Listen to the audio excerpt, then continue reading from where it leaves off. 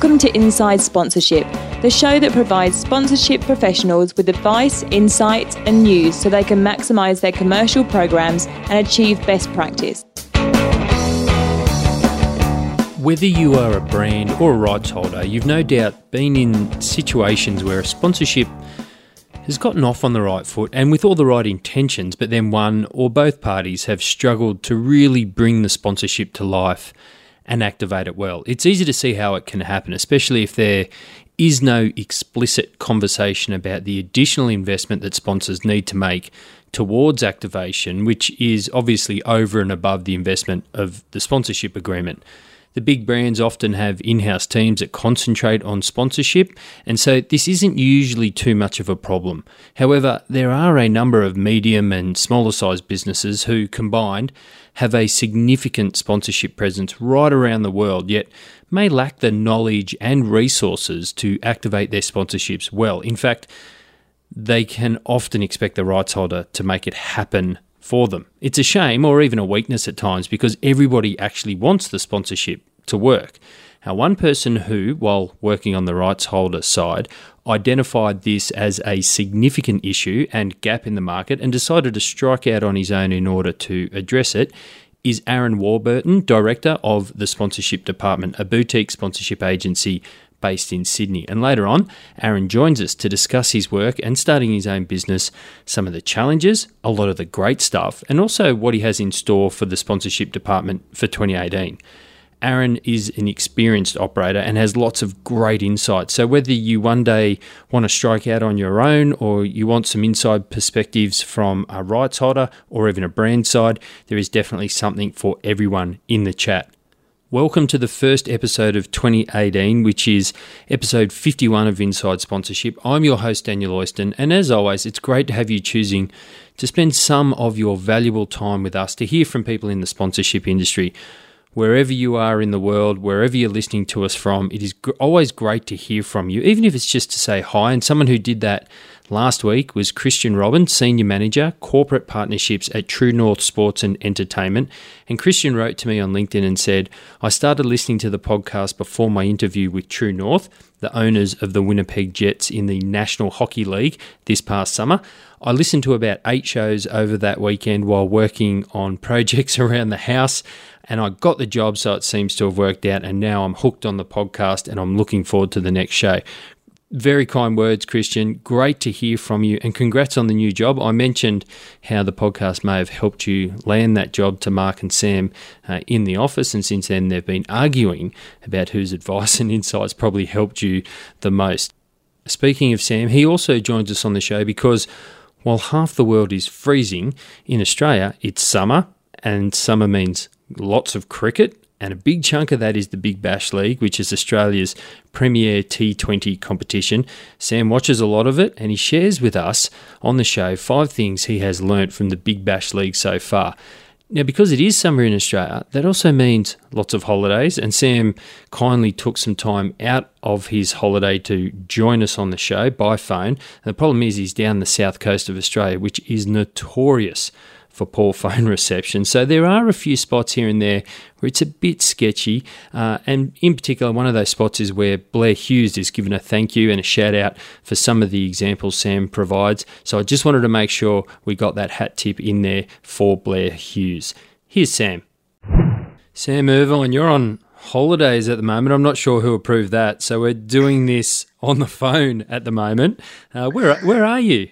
I'm down in Jervis Bay at Huskisson, actually, beautiful Huskisson, but we're about to get slammed with a big thunderstorm, so I don't know how beautiful it's going to stay.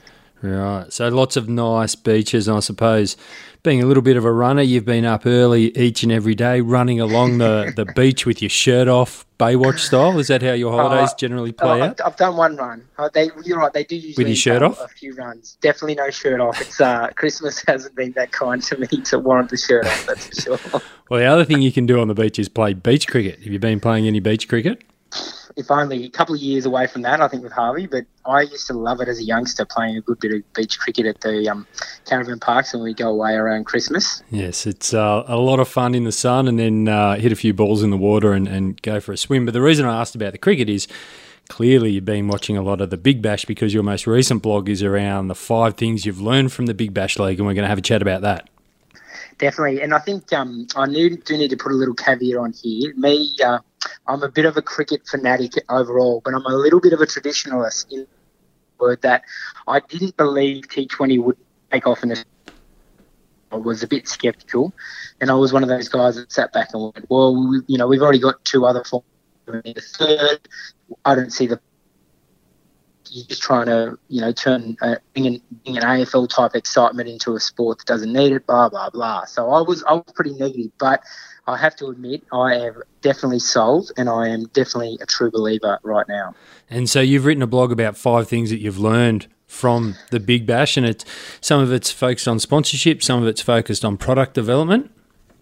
And it's for me, it's a great time of the year, right, to be able to sit back and enjoy sport, enjoy family, bit of time off, the sun. We're quite lucky down here in Australia with Christmas being quite a sort of a nice summery sort of warm feeling for the time of the year. And I was sitting back watching a couple of games around leading right up to Christmas, and I thought, geez, there's so much we can learn from this sport. And I'm sure lots of people have spoken about it in general, but there were 5 things that really sung true to me around what, as a sport, we could understand, as commercial managers, we could learn from, and really what we can learn from, as you say, product development as well in general. And so let's kick off, get into those 5 things. What's the first one? For me, it's been able to, and this is a really basic, right? This is a really basic phenomenon or a basic principle that all sports, I guess, really try to adhere to. But I think the Big Bash has done a better job than most, and that's giving the fans what they want, right? That old adage, build it and they will come, sort of has really rung true with T20 or Big Bash League in particular, right? And I remember the first couple of years, because we're up to the 7th season now for the men, the 3rd for the women, obviously. And I think the first couple of years we realised that, the Cricket Australia might have realised that this is they either need to back it completely or let it die a slow and awkward death. And what they did is really put all their eggs in one basket, really put a lot of resources behind those franchises, found the perfect time of year to play the game, and then really gave it the overall resourcing it needed to explode. It looked at bringing in players from overseas, looked at ensuring that it was big enough to have a fan base spread across the whole of Australia, those types of things. But really the fact that the TV viewership's up, the attendance is humongous, and really this league gets one of the highest attendee per capita records across the whole world. So what we're seeing is a product that actually works in the market space around the timing too. We've seen that leading up to Christmas, throughout Christmas to the New Year, there's constantly matches on. People are engaged. We love these little bite-sized chunks of the sport, and then we can move on. We don't have to deal with a 6-month-long tournament if we don't want to, etc. Yeah, and I think in terms of giving fans what they want, I don't think there's any cricket fan here, particularly in Australia, who thinks that there's too much cricket on at the moment. There might be some spouses, or there may be some not so much cricket lovers out there who would disagree. But I think, for example... Hello to my beautiful wife while you mention it. I do believe that she's not a fan when the Poms are losing. No, she's not. She's not happy after a 4-0 series defeat. Don't bring up the cricket. But I think the A-League and football really had a nice little spot here for a number of years until what I feel, I guess, the Big Bash have now come in and almost stolen their thunder. And now it's just become something as, if you're a sport lover or if you just enjoy sport even just remotely, then it's something you're happy to switch it over to Channel 10 and you're happy to just have the cricket on the background or actively watch it and really be engaged. But chances are, if there's anyone in your household that doesn't mind a bit of sport, it's going to be on during this whole period. It's going to be on your TV at night. Hear, more power. So give the fans what they want. That's more cricket on TV, shorter format, in the evenings as well. What's number 2? Really, for me, it was identifying that fan engagement can come in many different shapes and sizes. I haven't been lucky enough to attend a BBL match this season, but from what I've seen on social media, for example, there seems to be some really cool different ways that each franchise is engaging with their fans, either at the ground or through digital capacity for those that couldn't be at the game themselves. Now, I think a really good example we've seen here are the Brisbane Heat, and I'm lucky to work with those guys directly, but so I'm a little bit biased towards towards those guys. But sort of saw at a typical issues for this one too was a real big variety of ways you can engage with fans that come from a huge variety of demographics as well. They're not just aiming it at your new adopters, or they're not just aiming it at your traditional old school cricket fans, or even just families. It's got the whole package covered. They've got really cool family friendly physical activation zones, a variety of giveaways that really engage all of their different partners, and utilising digital that space there together at the same time. Really basics like fire might be an old one, but they definitely work to engage the fans, especially in new catering options. And I don't know about you, Daniel, but when I go to the sport nowadays, I don't necessarily have to have a pie every time. I have to have a pie. You're different. I mean, I'll have that new stuff as well, but I'll have a pie as well. It's rude to go to the sport and not have a pie, Sam. Fair. I'll give you that. So what we're seeing, though, is where they're bringing in or allowing people to try something new and different and making it more of an environment where you can go and eat healthy, something different, or you can actually engage in a different type of cuisine as such. And I think plus the use of virtual reality and augmented reality is really cool and key in this space too. So that's where, franchises, for example, like the Brisbane Heat, but others do it really well, particularly the Melbourne-based franchises. I think they're doing such a great job. Let's not forget the pool deck at the Gabba there. Yes, the pool deck looks amazing. If we could have one of those at every sport in the right time of year, that'd be great, I think. I'm not getting in anywhere near a pool outside in the middle of Canberra. In the middle of winter. Better put a spa out. It's obviously difficult to replicate all these types of footy club that plays in winter, or if you don't have the facility at say Gabba. What we're seeing is that if you can be a little bit creative, if you can look at the different ages or desires of your demographic and understand, right, let's put some resources behind this, let's get some development officers out there making this exciting, and let's try and actually be best in class at this sort of thing too. Let's not follow the crowd. Let's try and set the bar and set the standard. And number 3 involves the female aspects. Definitely right. I mean, one could argue that the women's WBBL, was one of the catalysts for the recent rise in popularity, plus respect given for the female format of a number of sports. So not we're talking about rugby league, rugby union, AFL, etc., and football really too. You could also argue that there are so many other aspects to it that really have helped the rise in popularity in women's sport. But really, Cricket Australia deserves a bit of credit for really taking the bull by the horns here, being one of the first sports to actually really jump into this and bring the format, the game day, the player experience, and nearly the player wages up to that level of the men's in a really, really short fashion. It's only the 3rd season of Women's Bash, and already we've seen how quality their game days are when they mesh them in with the men's. It's not just a curtain raiser. I think initially, season 1, it might have been seen like a little bit of a tokenism curtain raiser. Here you go, girls, play before the boys. Whereas now it's such a quality product that can stand on its own 2 legs. It can draw its own type of crowd. It can actually engage a different demographic than what the men's BBL might have been able to as well. And what we're seeing is we've got a world-class product here in Australia, really, and rival, if not outdo, any other women's cricket competition throughout the world, which is something that we really need to expose a little bit more and actually promote, I think, in this region too. Okay, so we've covered off giving the fans what they want, the fan engagement coming in many shapes and sizes and not just playing follow the leader, but looking at what works for you, how you can integrate or augment the female elements of the sport to make it more of a total sport, not just boys and girls playing separately. What's number 4? Number 4 for me was the franchise model can work. Now, these teams in the Big Bash don't have huge historical value to us as Australians. They don't have a long list of premiership each of them to talk about, or a whole historical list of players that span a long period of time. They're really new teams, and they're not even clubs. Let's be brutally honest. true sense of the word club when we're talking about a rugby league club or an AFL club or even a traditional cricket club. These teams are a franchise that have been put together and set up in quite a rushed fashion, but I think it's worked. And when you look at the amount of fans that are really engaged, those guys and girls, that are really passionate about their team, those merchandise sales, the fact that everyone really gets behind, and you see it at a barbecue, you see it at the pool when you're talking to people about the Big Bash. They have their team and they're really passionate about it. So you don't have to have that huge historical value behind a club, etc.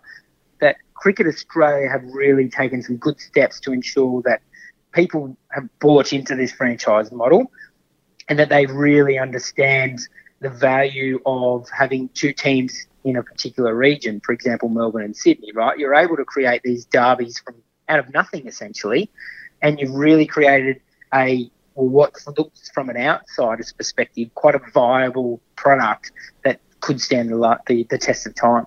And so those first four, there's five. Those first four all sort of culminate to number five, because if you give the fans what they want and there's great engagement and there's the augmentation of the female product element of the sport and it's franchised and it actually works and there's fan engagement and loyalty and memberships and crowd attendances, it all leads to commercial opportunities, but also the opportunity to do some ambush marketing, right?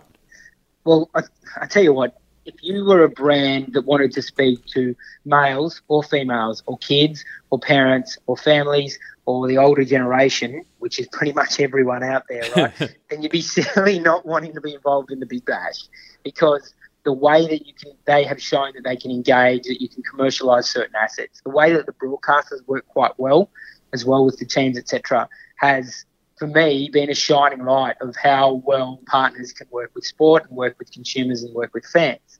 But with great responsibility comes great potential threat too, right? When you look at the potential for other brands that want to get in this space that aren't necessarily the exclusive partners for that industry, then there's always going to be those brands trying to break in different ways. And ambush marketing is a really good way, or good's probably the wrong term, a really potentially effective way in which we can see them grab and utilise the popularity of a particular sport. Now, I'm an absolute sucker for over-analysing the branding, advertising, the signage, the partnerships, you name it, whether it's live or on TV. Now, you can just ask my wife Rochelle. She loves it when we sit there watching sport and I start talking about, I wonder why that partner's got that much LED. Just watch the cricket.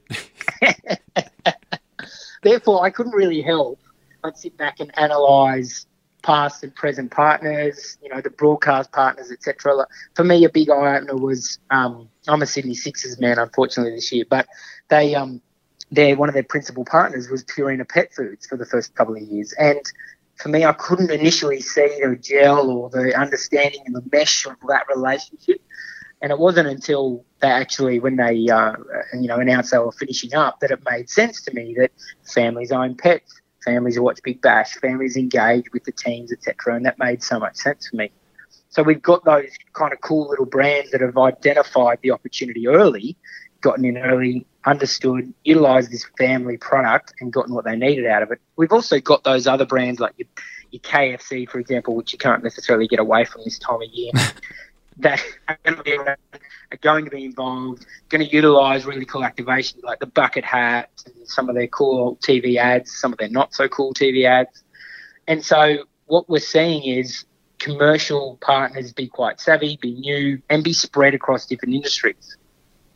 Now, when I sit back and watch it on TV, I can't help but notice the ads that come on in between overs or in between innings there as well, and I get a little bit protective when whether one we're talking about a client or we're talking about a sport that I feel quite connected with, and you start to notice when those competing brands from the same industries are starting to sort of nudge in. And I think a good example I identified there was AHM are doing some really cool stuff with Channel 10. They do in-broadcast advertising through classic crowd catchers, which is a really cool, engaging piece of content.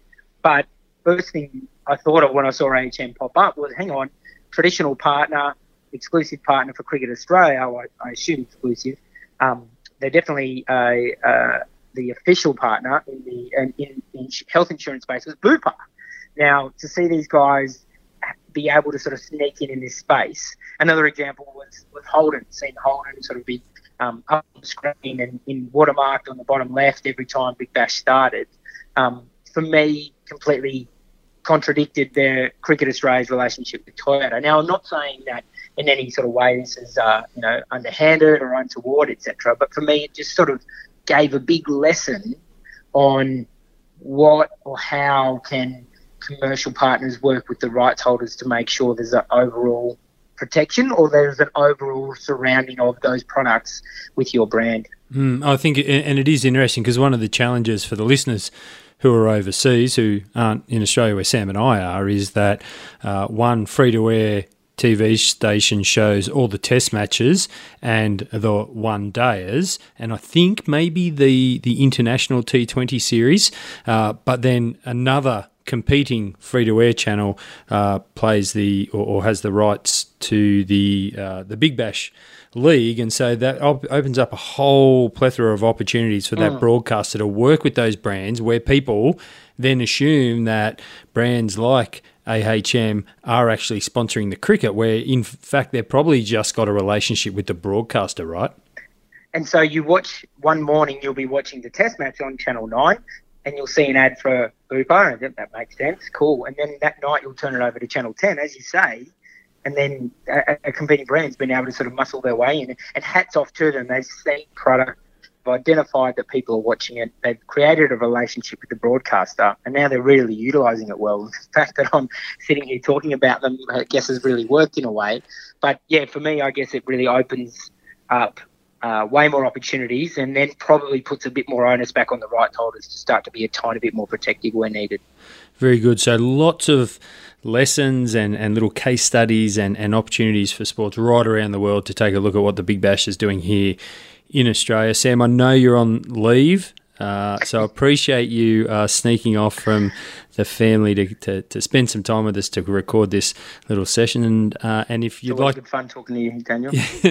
Thank you. And if you'd like to read Sam's thoughts in detail, just head along to sponserve.net/blog, where he's provided all those points in detail. And because you're on holidays and it's roughly about 2:30 here, it must be time for your afternoon sleep.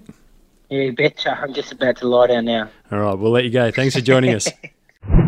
While working at a rights holder, Aaron Warburton identified a significant issue, a gap in the market, and that was being the ability of brands, those without dedicated in-house teams, to activate their sponsorships well. They needed help because it was in everyone's best interest that sponsorships are a success, and that's why he decided to strike out on his own and in 2017 launched the Sponsorship Department, a boutique sponsorship agency based in Sydney. Aaron has a strong background working at rights holders, including having worked in various departments and at an executive level. And he joins us on the show to share lots of great insights. So whether you one day are thinking you might want to start your own sponsorship consulting business, or you want some inside perspectives from somebody who's worked in a rights holder, or somebody who's dealing with brands that sponsor day in, day out, there is definitely something for everybody in this chat. Here's Aaron. Aaron Warburton, welcome to the show. Thank you, Daniel. Appreciate it, mate. Thanks for your time. We always kick off with a few easy icebreaker questions just to help the audience get to know you a little bit better, not necessarily sponsorship related. The first one is, if you could be anyone else in the world for a day, who would you be and why? Oh, good icebreaker. I don't know. I don't tend to think about being someone else, but there's obviously some cool people grabbing headlines daily, and wealth normally has a big part to play in it. So someone like a Mark Zuckerberg would be pretty cool to be in his shoes 24 hours, and he put the wealth aside. He's working with some pretty cool people on some pretty big projects that no doubt will look to shift and change the world, or the world that we live in today. You look at how that brand change the world in a few years. So hanging out with the people that make that business tick in particular would be pretty cool. So I'd say Mark, but there'd be 5 or 6 I could rattle off pretty quickly. But Yeah, and can you keep his bank account at the end of it? That's probably one thing I'd like to look into a bit more. I will try. I'll put in a good word for you. So, Aaron, second icebreaker question is, what was your first ever job? My first ever job was my first job out of school, and the job that got me on the path that I'm on now in terms of sports, so the Parramatta Eels. I didn't have too much time sort of coming through high school to take that job after school or job on the weekend. I finished school and went straight into the workforce. I was with a traineeship, sort of working day a week with an apprenticeship company, but Eels were in the top 10 teams I supported. But they were the guys that gave me my first break when I was 17. I will pass on your name and number to my young fella, because despite being 9 and being only reasonable at sport, he still thinks he's going to be a professional sportsman, move to Melbourne and play AFL. So and while we encourage that, we also need to temper it with some reality. So, Aaron, you spoke about your pathway, or you touched on that word a second ago. What has been your pathway leading up to launching the sponsorship department?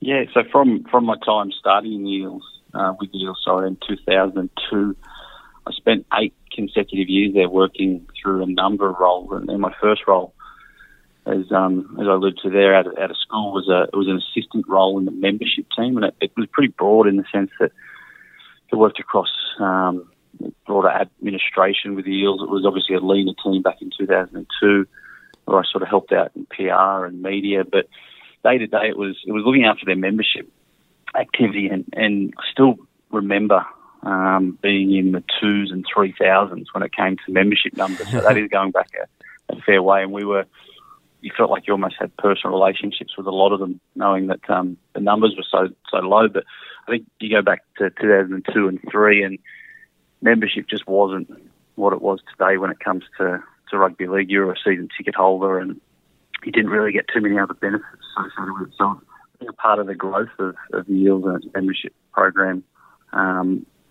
initially over the first couple of years when I was in that role, and as I said, I was there for 8 years, so I sort of moved into a marketing coordinator role for 2 years, sort of 2005 and 6, and then moved into the corporate sales team for the final 3 or 4 years, which saw me wrap up at the Eels at the end of 2009 after the grand final loss.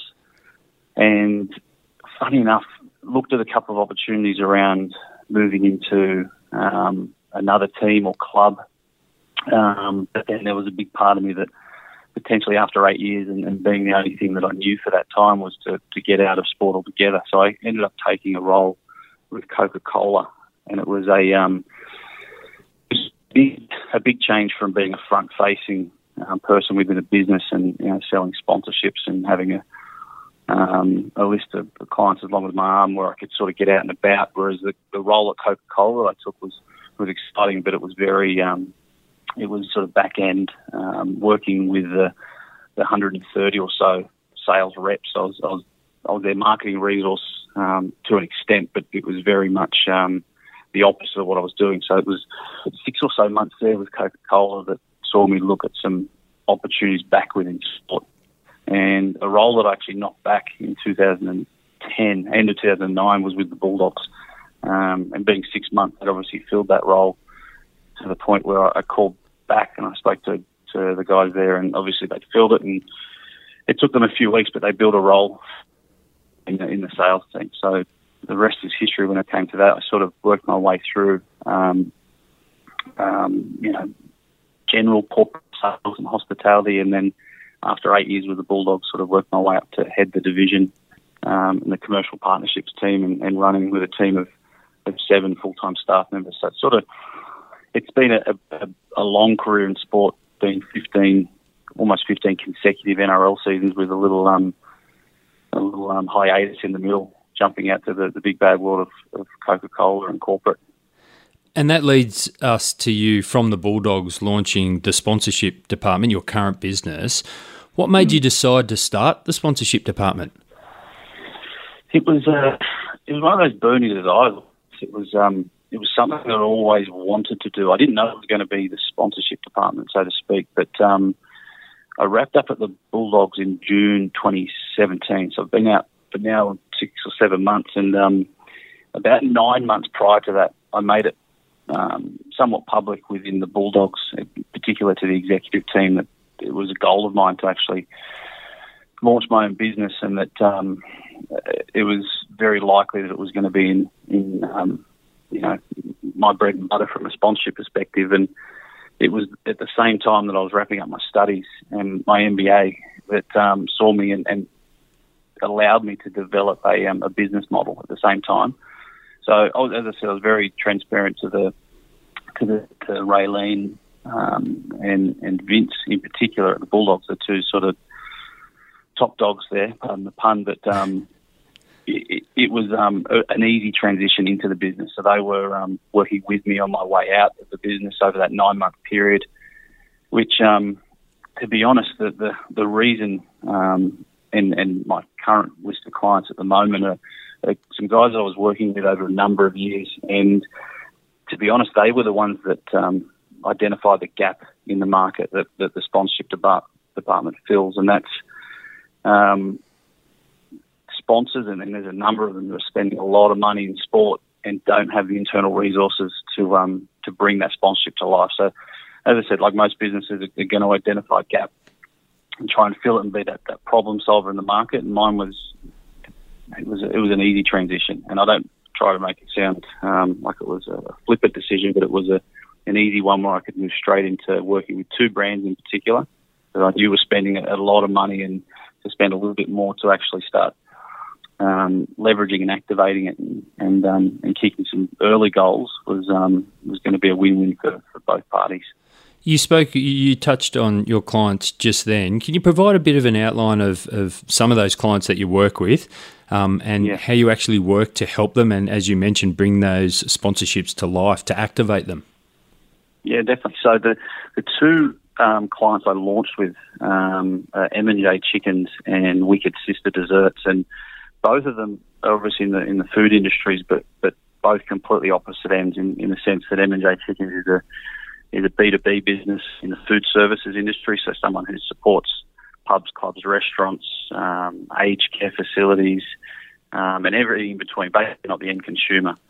And on the other side of the fence, you've got Wicked Sister Desserts, who are a very retail-heavy brand, both sponsors of the Bulldogs. So hence where the transparency was imperative from when I sort of launched the idea to launching the business, was that to jump on the other side of the fence with both of the brands that I'd sort of worked with for multiple years was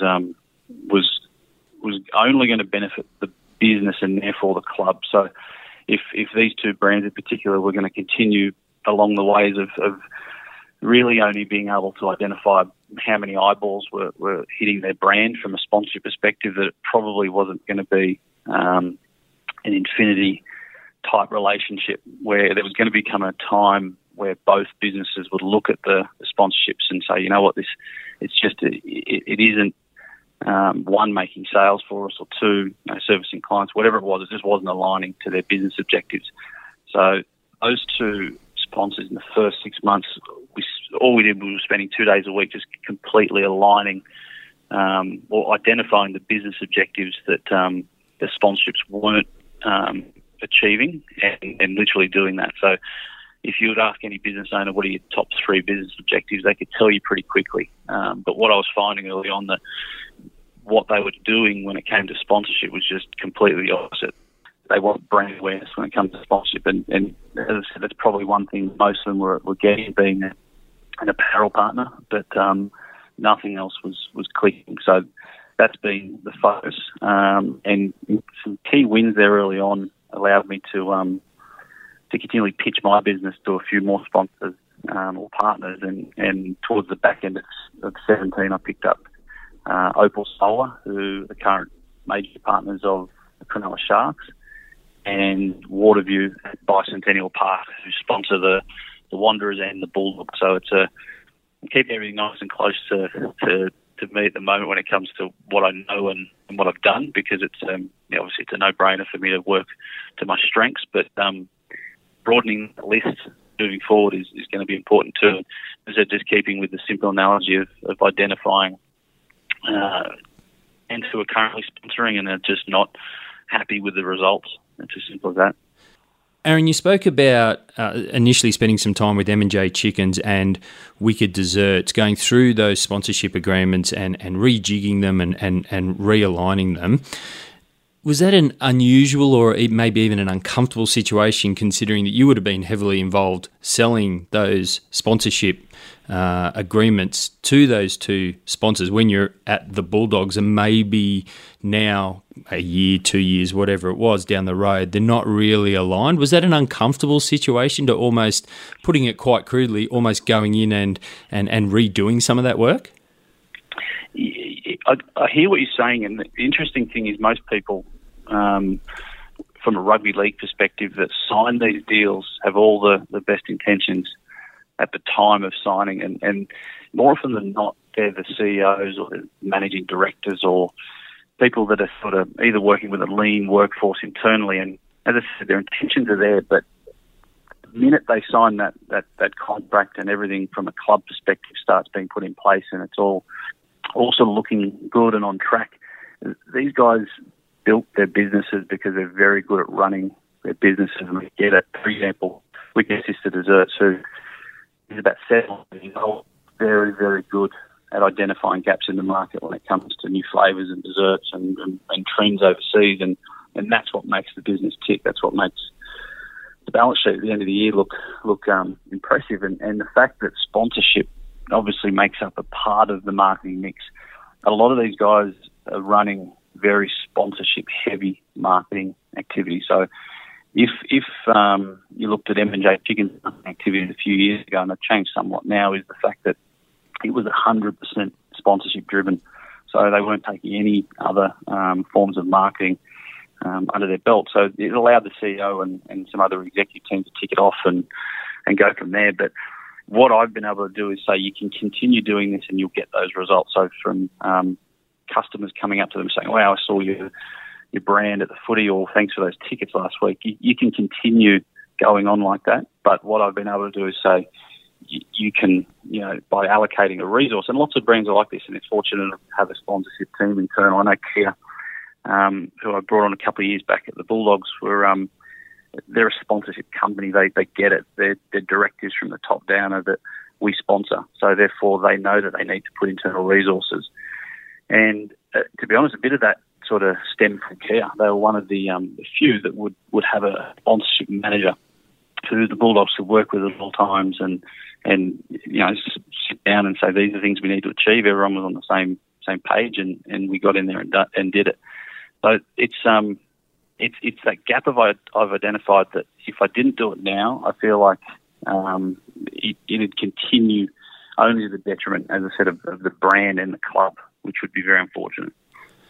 So, Aaron, you're in a unique position where you worked internally at the Bulldogs, so you had really good understanding. You worked with those sponsors already. You had relationships when you came out, and you wanted to help realign those sponsorships for those sponsors. What are some of those really underutilised or offered or even positioned benefits that rights holders often have but probably don't think brands would be that interested in, when in fact they would? It would actually really help them achieve some of their objectives.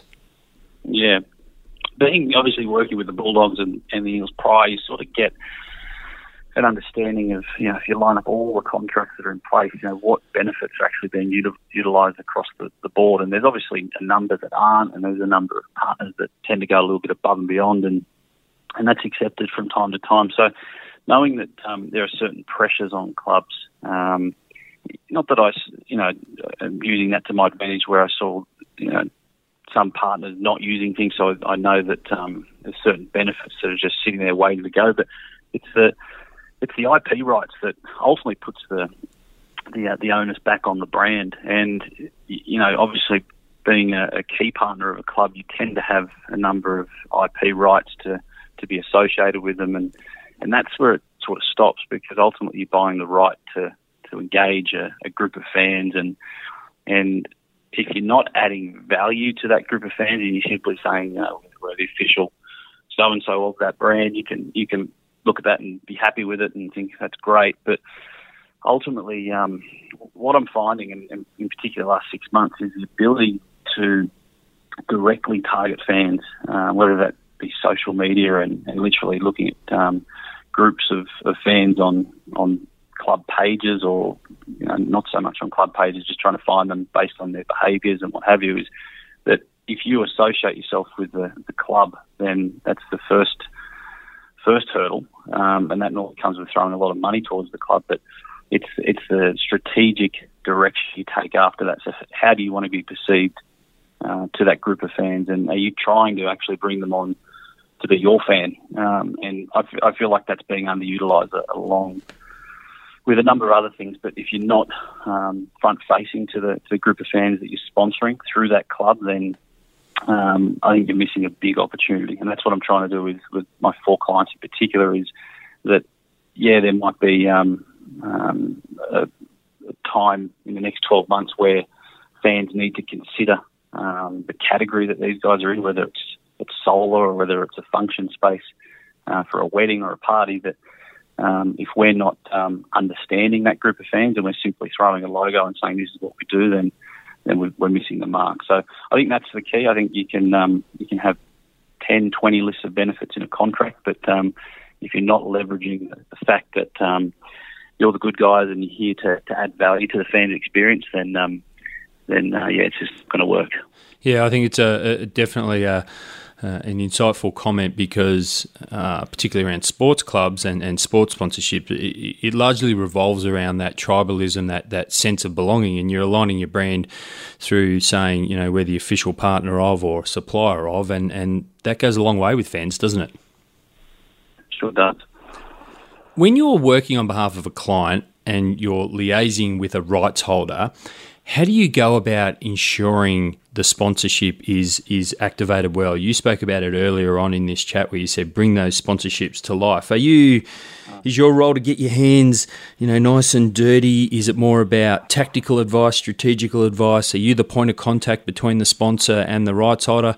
Is it all of the above? Is it whatever the sponsor needs? How do you actually go about making it happen?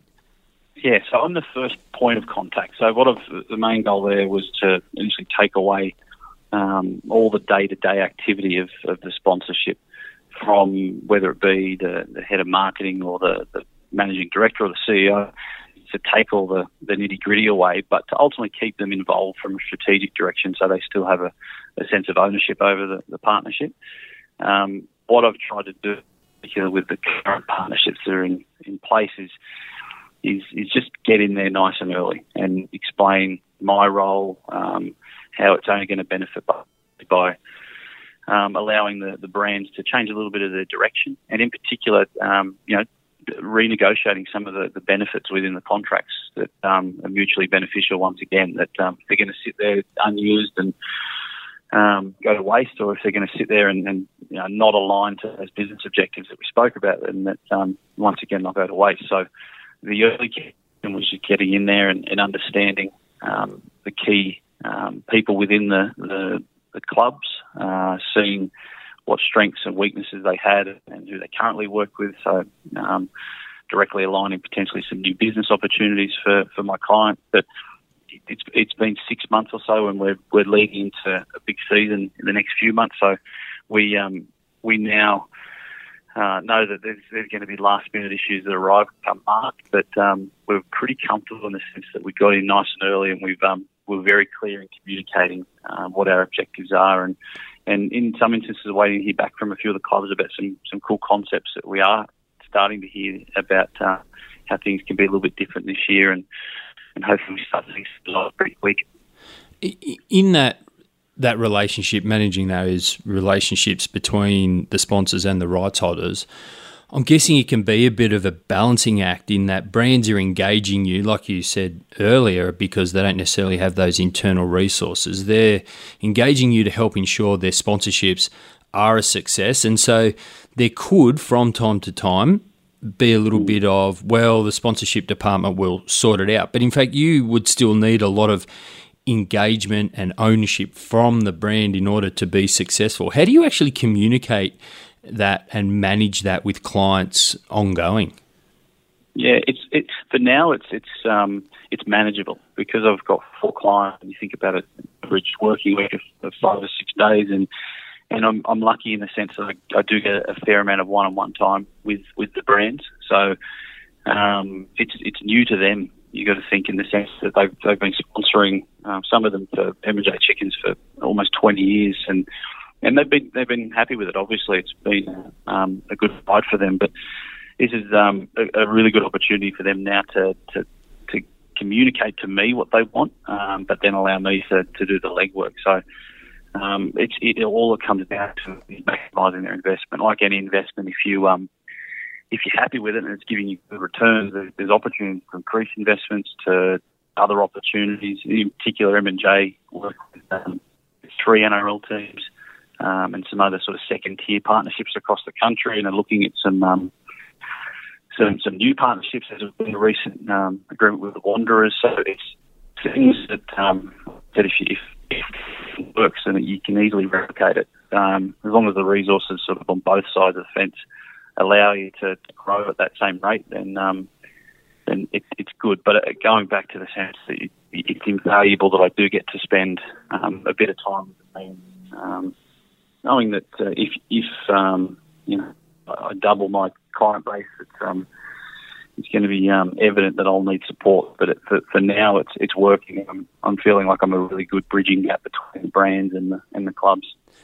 And sponsorships and every evolving practice/profession. And you said before about how people are coming to you with ideas and some cool concepts that they've seen around. Activations are always really high profile and they're well shared by the audience on social media, etc. Can you tell us about one of your favourite activations, either one you've helped execute either at Parramatta or the Bulldogs or with your current clients, or just one you've seen others do? What was it and why was it so great? Yeah, there's always, and they're getting better, definitely. The NRL Grand Final was a good example of that. There was plenty happening in the sense of brands bringing their brands to life. But ones I've been involved with, as I said before, the guys at Kia just got it from what they do at the Australian Open, and keeping it simple, getting fans inside their car, getting potential customers to consider their brand when they may not have done so in the past, by literally getting them in there and seeing the new digital dash, to all the bells and whistles that comes on the new Kia Stinger, for example, to being, understanding some of the bugbears that the Bulldogs had, being engaging family. So they developed the Kia Carnival, which is a play on words, obviously, with their people mover, but it was an engagement space outside the main entrance at the Bulldogs games, where they had sort of almost 10 pieces of activity, from jumping castles to goal kicking challenges to photo opportunities with Bulldogs legends, and just giving a real family carnival atmosphere. Going back again to the adding value part, if that wasn't there on that day, there might be a few people that may not have come back to their second game of rugby league, whereas on the flip side, maybe that was the thing they were speaking about on the way home to mum and dad to make sure they got back to the next game.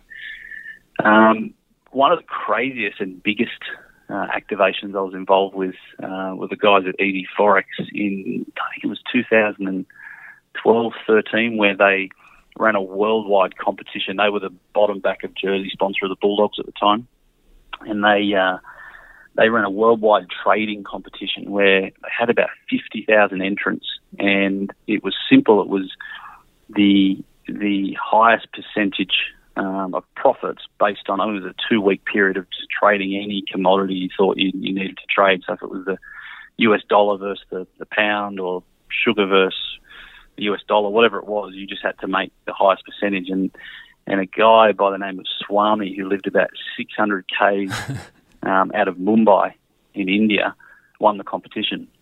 So they flew him out. They did not know what rugby union was, let alone rugby league, and had the chance to kick for $1 million at the half-time point. I think it was the Bulldogs Penrith game at the time, and he got to kick from 20 out, 30 out, and 40 out, and kick all 3 consecutive kicks. And they covered the whole thing. So from him getting on the plane, he worked with his parents' news agents, landing in Sydney and having a kicking lesson with Hazem El Masri in the days leading up. It was horrible, let me add. But he just thought, you know what, even though he kicked 0 from 20 at Belmore in his training run, he still thought he was in with a chance. But he had fireworks when he ran on the field. He was kitted out in the Bulldogs jersey, and actually he was kitted out in the full kit. He had Hazard there as his motivating factor, which didn't help too much, and he sprayed everyone. I think he didn't get past the 20 million one, to be honest, but it wasn't that. It was the fact that someone from rural India won a competition for a Bulldogs game through a worldwide trading platform, and he had people from head office in Europe fly over, and it was cool. So it was a good example of someone getting in early and identifying. Their goal, I think, was only to bring on, I think it was 50 to 60 new accounts. So that was the ROI they knew they had to make based on traders' investments, and it was cool because it wasn't a traditional rugby league sponsorship, in my opinion. That someone from an FX company came on and said, we want to tap into the high net worth individuals in a code. So they needed to make it big, and it needed to be bigger than just the Bulldogs. So that was probably a standout, and still, I think, gets spoken about in the Bulldogs office as the Golden Swami Award. Thinking back to when you worked on the rights holder side at the Bulldogs, what is something that you know now, because you've worked on the other side with brands, that you wish you knew when you were working at the Bulldogs? Yeah, good question. You think about it from a sales team's perspective, and the 16 sales units across all the NRL clubs, they're all in it for the same thing. They're trying to attract like-minded brands, big brands, people that want to invest in their club. And the one thing I'm seeing now, being on the other side, is it's all to do, aside from if there's a misalignment, but timing is the key. And back to the sales meeting on Monday morning, you'd be talking about pipeline and who's in the pipeline and who's up to their second meeting and where the current deal at. And sometimes these things take years. They can be lucky and get done in a week or so, but for the right brand to be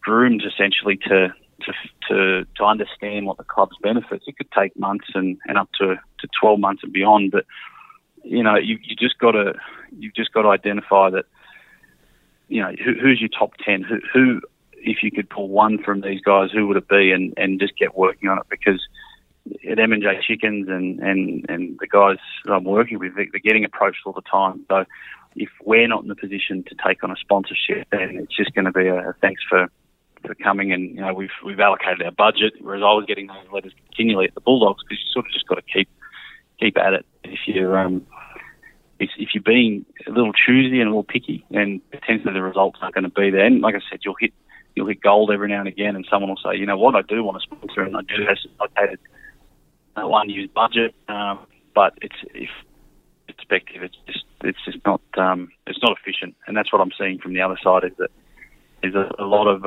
competition in Sydney in particular, if it's missed by a week or 6 months, then it's just not going to work. But if you can get timing and when it comes to not necessarily having to sign the deal this year, it might be around there's some really good opportunities in our club in the next 5 years, and you talk through the vision and the strategy as opposed to there's a competition kicking off in 3 months and we want you to be part of it. As I said, it might work, but if I'm having the conversations now and there's teams approaching me saying, there's some really good opportunities in 2019, then I'm probably not going to say no to them right now. I'm going to listen to what they've got to say, and I'm going to talk to them through that process. And what about the flip side? What about agencies and sponsors, brands? What's something that you now realise that maybe they didn't have the best understanding of, that maybe you thought that they did from a rights holder's point of view, that could really help them if they understood it better? Yeah, you know what? Each club's going to be different. They're going to have a lot of similarities and share them. To be honest, there was a lot of cross communication between the Sydney clubs in particular. I knew that, but every one of them are resourced differently, and understanding the internal capabilities, resources of those clubs is important, because it's okay if you're happy to pick up, and I say that respectfully, that some of these teams don't have big sales forces or big sponsorship servicing teams. That's the world.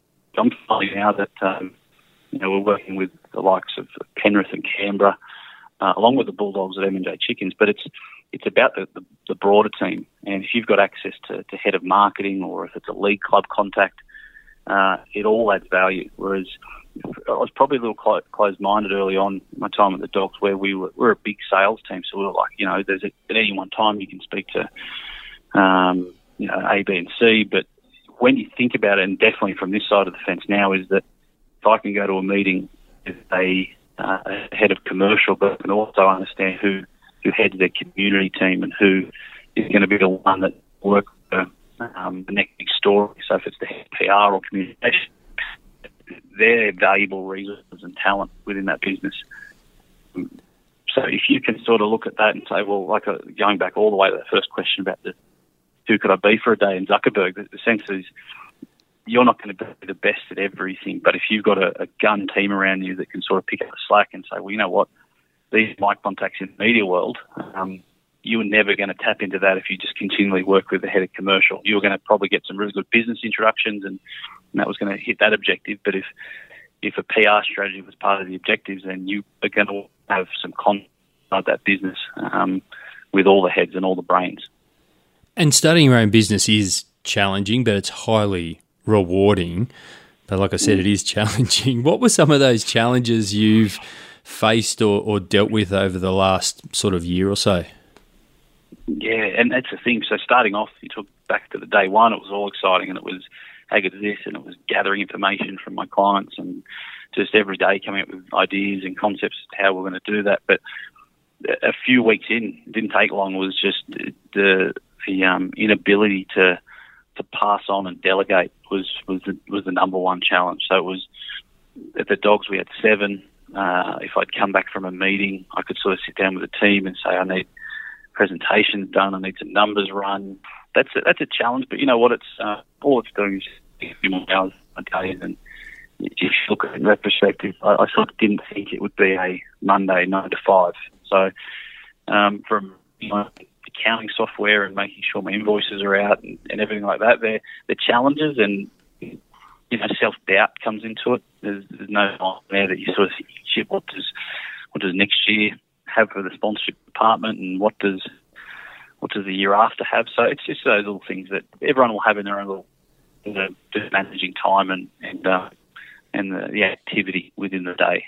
Starting your own business is hard work. You have to wear many hats, and one thing that sometimes, probably more often than not, falls by the wayside is that personal development element, because there is no HR department or senior manager helping you with your development. How do you personally keep up to date and current on what's happening in the sponsorship industry? Yeah, it's extremely fast paced, as you'd be aware. So it's to study is one thing, and to get a broader business acumen to your repertoire is important. There's nothing better than industry intel. So funny enough, the first thing that I paid for out of my own pocket was the Power Sponsorship conference with Kim. I think it was June, July, as I was wrapping up. But I literally took the rights holder perspective. So I'd done a number of those courses in the past, and they were all funded by the Bulldogs because they were rights holders. But now being on the other side, I thought I had to brush up a little bit on the agency world. So that was a good start. It gave me some really good key learnings and notes to take with me, and just day-to-day research on LinkedIn, seeing what's happening, new trends. The guys at Sponsorship News are good to be a part of, and I was privileged to have that for a number of years at the Bulldogs, so I've got to make that decision now as to does that continue, and it probably does, because it's information, and if you can consume X amount per day without losing it, then it might as well be something that is going to benefit the business and therefore make more money down the long run. And no doubt, with it being the new year, so if you're listening to this podcast maybe a couple of years later or a couple of months later, it's January 2018. So Aaron, no doubt with it being a new year, you have some plans and goals for how you'd like to evolve the sponsorship department in 2018. Can you share some of those with us? Yeah, definitely. The number one goal is to smash it out of the park with my 4 clients. So there's nothing that I'm foreseeing that will stop me doing that. From number one, working with some really good teams, water bases. So I think we can align their activity their objectives a lot more efficiently this year, which is only going to lead to some key wins. And I'm definitely looking to expand on top of that. So if I can bring on a 5th and 6th, 7th, 8th, I don't know where to stop it. I think only time will tell me what my capacity is before bringing someone else on, because brands and being able to make sure that the industry as a whole can learn from efficient sponsorships, and that's probably the key, is to look at these guys and say, well, you're currently spending, you might as well give it a really good crack, and that's in a nutshell what 2010 look like. It's that time of the year, January, crystal ball time. I'm going to put you on the spot, where people are making predictions about their industry. Social media, particularly LinkedIn, is flooded with my predictions for this industry in 2018. No one ever actually goes back a year and checks whether these people were right, so you're safe, I think. Is there any area that you think will really grow or mature, or even an area that the sponsorship industry will stop focusing on so much, maybe a trend or a real focus? Yeah. The one thing I'm seeing, it's been gathering for a couple of years, is just being able to quantify your sponsorship. The go-to for me, being at a rights holder perspective and now on brand side, is still the digital element and how underutilised it is. And not that utilising it means just throwing more advertising up on a team's website or running a competition, but it goes back to that adding value part. And ultimately, if you're going to add value, that you're probably going to be more likely to gather. If you think about it, obviously, that if you're ever going to give data over to someone that you probably trust, and that's the number one goal of sponsorship activities, to get a group of people to trust you and your brand. And I'm still finding that there's nothing more than the digital opportunity, and that's across social and electronic and websites, but it's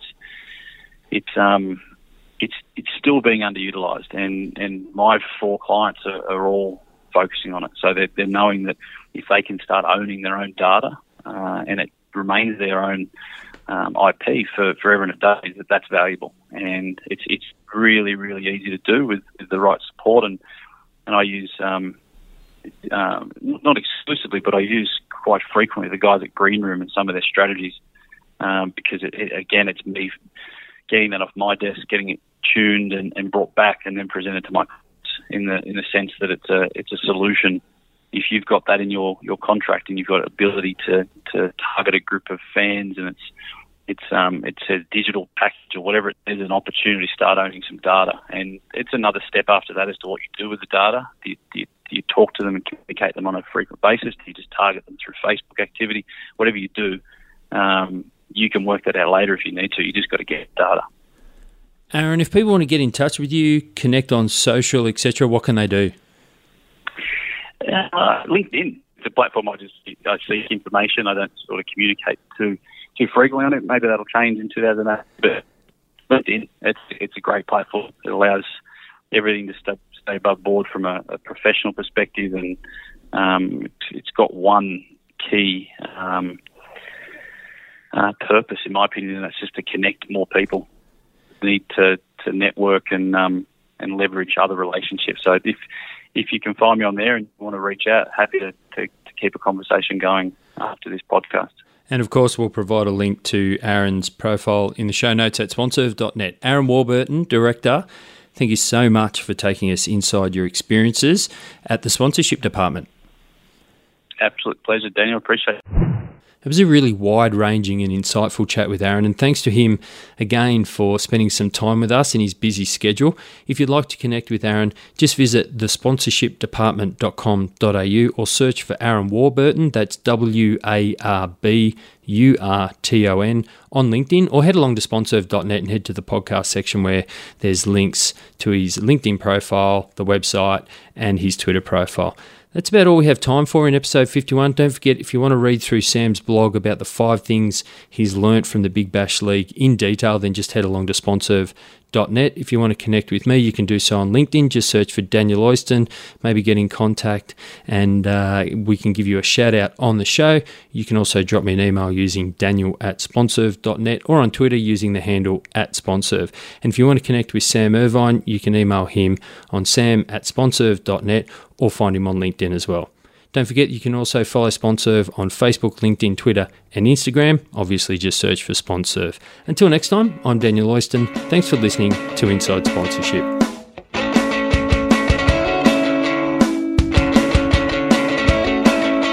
Thanks for listening to the show. For more episodes, blogs and resources, head to sponserve.net or search for Sponserve on Facebook, Twitter or LinkedIn.